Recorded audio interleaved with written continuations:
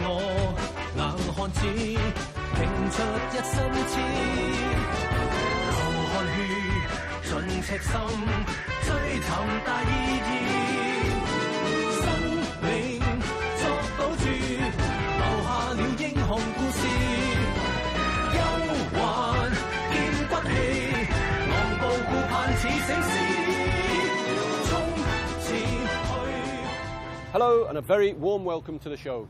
A few weeks ago, Police Report aired a mini-series on the police dog unit, which proved very popular. This week, we're bringing you an extra episode on police puppy dog training and the police dog unit's very important community engagement activities.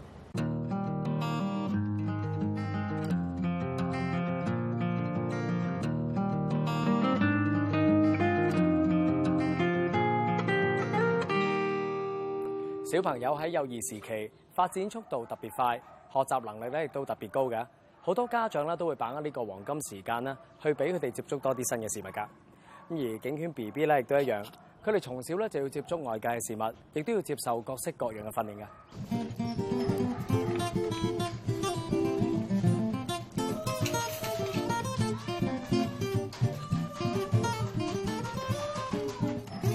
隊以往係有幼犬寄養家庭嘅計劃嘅，但係我哋係想我哋嘅幼犬咧，從小就開始熟習往後佢哋嘅訓練環境。咁我哋喺其實2014年其實開始咗我哋嘅內部幼犬嘅訓練計劃嘅，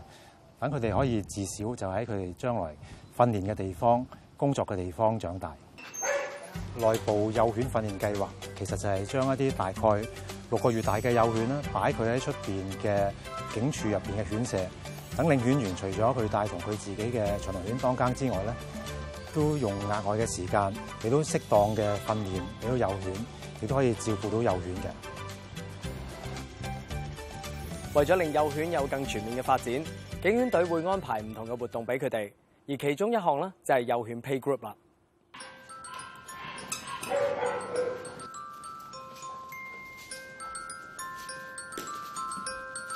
警犬隊內部幼犬訓練計劃其中一個環節咧，就係幼犬嘅小組互動遊戲。如果講 Play Group 咧，大家就好明白啦。我哋係想我哋嘅幼犬同埋佢哋同鬥嘅兄弟姊妹同埋成犬咧一齊生活、一齊遊戲嘅，好讓佢哋喺將來基本訓練嘅時間，亦都可以有更好嘅表現嘅。我哋呢個幼犬 Play Group 咧，為咗令到啲幼犬玩得更開心，我哋喺警察會攞一啲比較舊嘅兒童遊戲室入邊嘅玩具，擺喺佢哋嘅犬舍入邊啦，擺咗喺我哋嘅障礙場入邊，等佢哋可以鍛鍊體能嘅。當佢哋再大隻啲嘅時候，我哋係有一個少少嘅水池俾佢哋游水，同埋一個好大嘅草地，等佢哋可以跑跳，更加鍛鍊佢哋嘅體能嘅。除咗剛才提到嘅訓練同埋活動之外，警犬訓練學校亦都會定期安排唔同嘅團體嚟到參觀，等幼犬可以同外界接觸，令佢哋喺身心方面可以健康咁成長，亦都俾咗機會市民去對警犬訓練多啲嘅了解。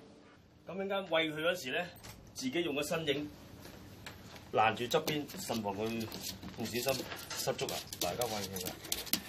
而呢一日就有少年警訊嘅會員嚟到參觀，佢哋有機會同一班幼犬近距離接觸。亦都啦，嘗試去餵飼呢一班幼犬嘅。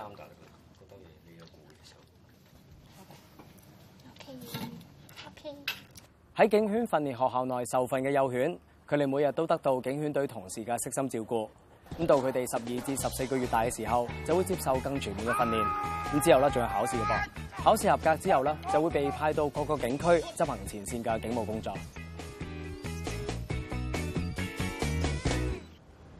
As you can see, the Forces Police Dog Unit takes the training of police dogs very seriously indeed, so that when the dogs do actually enter service, they do so fully prepared to carry out those special and important tasks, like sniffing out illegal materials or tracking and tackling suspects. That's all for this week. Until next time, bye-bye.